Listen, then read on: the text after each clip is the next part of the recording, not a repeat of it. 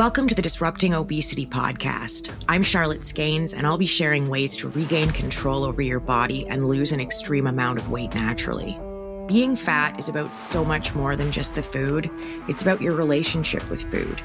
That means that dealing with your weight is about more than just the food, too. You have to change that relationship. You have to start disrupting obesity. Happy holidays. Here they come. And for some of us, it's super exciting, and some of us do nothing but dread it. The holidays can be pretty fraught and pretty daunting.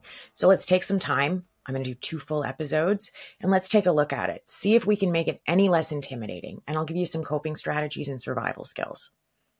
When people ask me what's changed since I lost the weight, like what's gotten easier, the holidays always come to mind. I went from gorging myself at the holidays and then feeling like shit about it, to trying so hard not to gorge myself at the holidays and then feeling like shit about it, to finding some middle ground with a lot less feeling bad about myself in it, to not really worrying about it at all. Food is still a focus for me at the holidays. I think that's pretty much unavoidable, but the way I handle it is very different. I love food, but I don't need nearly as much of it to feel satisfied anymore. I still get all the happy Christmas food feelings, but I don't have to deal with hating myself later or having to battle with the scale again. You can still find joy in food. You just have to ask yourself, how much food do you need to feel the joy, and how often do you need to feel it? Holiday eating gets easier. As you learn to be satisfied with less and satisfied in different ways with food, the holidays get a lot less intimidating. You'll learn to trust yourself and your body. Once you know you have the skills you need to get through them, the holidays are a lot easier to take on. And it isn't that you somehow detach yourself from the holiday binge urges. It's that as you learn to be more satisfied physically and emotionally with less food the rest of the year, you naturally learn to feel satisfied with less physically and emotionally at the holidays too. Your relationship with food changes. The holidays are a really intimidating time of year when you're battling your weight and trying to change your relationship with food because of how closely you link the holidays to your feelings. So many feelings. I don't think I've ever met anybody who's genuinely neutral about the holiday season. I've met some people who think they are, but that's a very different thing. Whether you're anxious or excited about them, you anticipate the holidays. I know people who plan their whole lives around the menus for the different holidays throughout the year. But the year-end holidays are the worst. They're the most anticipated, the most heavily linked to all that food and all that eating. It isn't just the food and the eating, though. It's the pressure and the stress. So much pressure and stress. And what do we do when we're feeling under the gun and stressed out? We eat. I have a ton of anxiety around the holidays. I'm the person who will ruin Christmas. I don't want to ruin things. I don't want to get so upset and all over the place, but I try to be pretty self-aware, and I know my anxiety will get the better of me. So I've put safety nets in place for myself, and I've got a few of them. I try to get all my shopping and wrapping done by Halloween. Seriously. And I know how early that is, but as soon as the boys go back to school, I really get my ass in gear. I've always been one of those people who shops pretty much all year through. Like I just try to find things as they jump out at me, and I really don't like rushing. I like to start decorating on the 1st of November.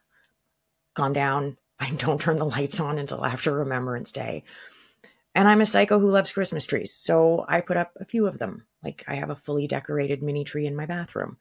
I really like Christmas. But if I wait to deal with the presents until after I've got the decorating sorted out, I'm well on my way to a December meltdown. And it's not going to be pretty. And I'm going to end up just as upset with myself as I am with the rest of the situation. But if I use my safety nets, those deals I've made with myself to save myself from myself, then Christmas gets a whole lot better.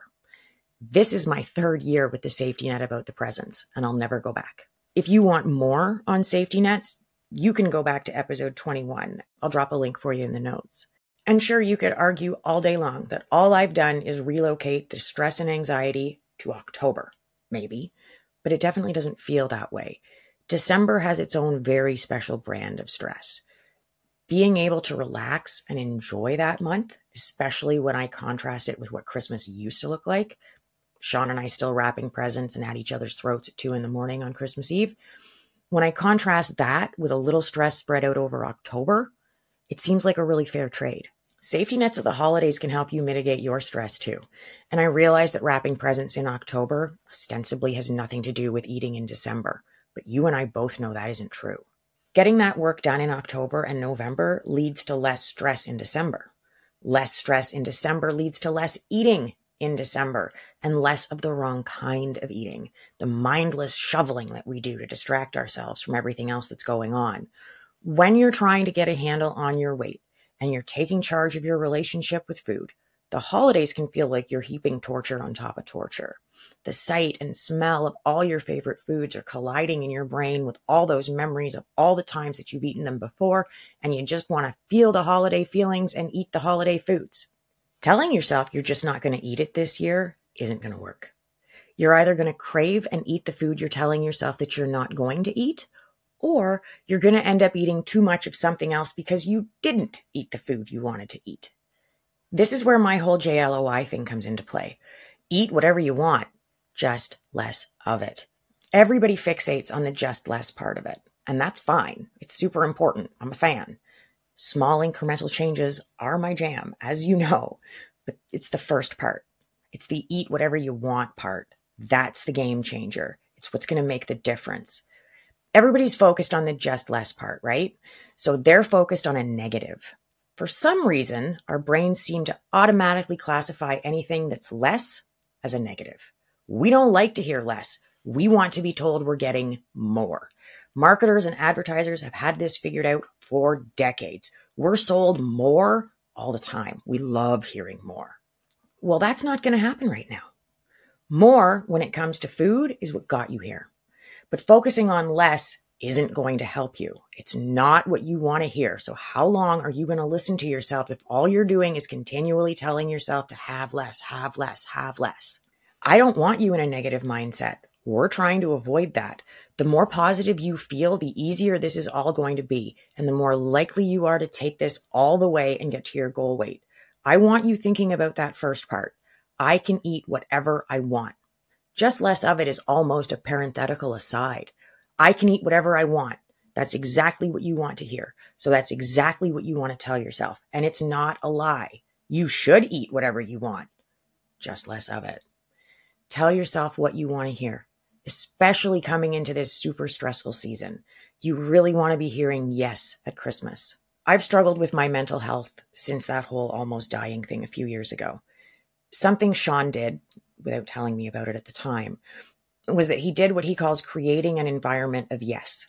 He wanted me to stay as positive as possible, so he made sure I heard yes a lot.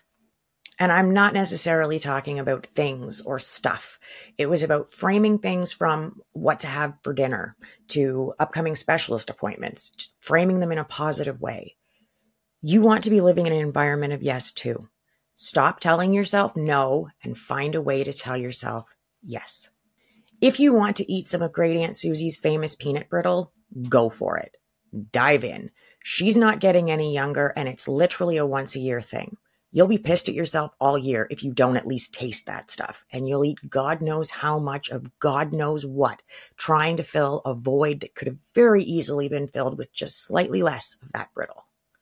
And yeah, I know it's about 1 billion calories a square inch, but if you love it that much, you should have some. It's a juice versus squeeze thing. In this, for instance, the juice is the peanut brittle, and the squeeze is the calories you're going to have to find somewhere else so that you can have the brittle without paying for it on the scale and paying for it when you're beating yourself up about your brittle binge later. Have the damn brittle. Just find a way to make it work. Next week, in part 2 of our Surviving the Holidays series, I'm going to break down some strategies for finding a way to accommodate things like brittle into your calories. The important thing is knowing that there are ways to do it so that you can go into the holidays not panicking, not already feeling deprived and worried about what you can or can't eat, or how shitty you're going to feel if you don't eat the things you want, or how shitty you're going to feel if you eat too much of the things you want. Have the fucking brittle. Just a little bit less. Track what you're doing. Track this Christmas so you don't have to do it 2 years from now. I know it'll suck. I've done it more than just a couple of times. Remember, it took me 2.5 years to lose 201 pounds, and then I gained back more than 100 of it and had to lose it again. So I've tracked my way through some Christmases. Track what you eat this holiday season, just like any other day. I promise it will pay off. It will probably pay off a little less this year, but you'll be reaping dividends in the future. Is it likely that you're going to go over with your calories? Yeah, possibly. Maybe even probably. But even if you do go over, keep tracking. It's really important when you're tracking what you eat that you don't stop just because you went over. And that goes for the whole year, not just the holidays. Lots of people stop tracking just as soon as they hit their daily limit because why bother, right? You're already over and over is over, right? No, it isn't.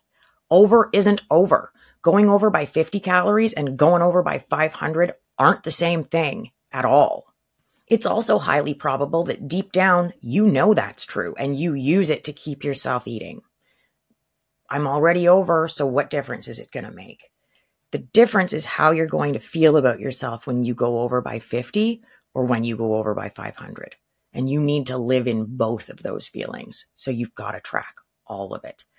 I get that you don't want to know. That you hit a point where you just want to keep eating with zero real awareness of what's going on or what you're doing to yourself. That's my whole point. I want you to be as aware of what's going on and what you're doing as you can, because that awareness is way more likely to help you slow down than sitting there feeling bad and then you work your way through another tin of peanut brittle. If you haven't already, go give episode 12 a listen. It's called the 3A Way. And that's one of the very first tools that I hand my clients. Awareness, acknowledgement, accountability. You can't change what you can't see. So you need to become as aware of what you're doing as you can. Nothing changes that isn't acknowledged. And accountability, the part where you follow through with yourself and make sure you actually get it done, that is change. This holiday season, make yourself as aware as you can. Work the hell out of that first A. We'll worry about the other two later. Don't put your head down and eat your way through this Christmas like you've done in other years. Keep your eyes open and pay attention to what you're doing. As a side note, booze, you're going to resent the hell out of those calories, but you've got to track them too. You've got to track all of it. It's no different than any other day. Your body doesn't give a shit about the calendar. Your TDEE doesn't change because the holidays got here. And I am never, ever, ever going to encourage you to somehow find a way to burn more calories so that you can eat more peanut brittle. I think that's the height of stupidity when it comes to obesity. You don't earn calories. Your body burns the number it burns, and that's it.